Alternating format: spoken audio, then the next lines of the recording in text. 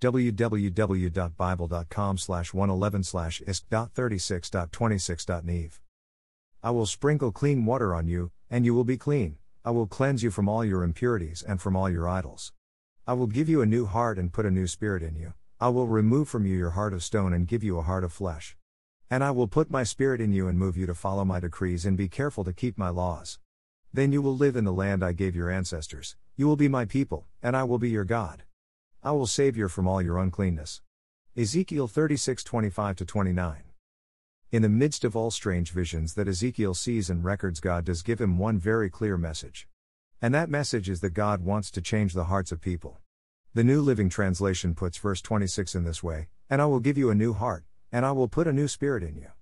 I will take out your stony, stubborn heart and give you a tender, responsive heart." Your old heart and your old spirit, aka your old way of life, was one that was full of impurities.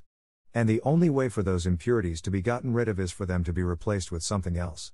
That something is the new heart and new spirit that God gives you when you accept the free gift of salvation that He is offering you. That is the only way for you to rid yourself of the things that make you impure in the sight of God.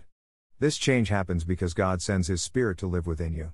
It is through the power of the Holy Spirit living with followers of Jesus that we are able to follow God's decrees.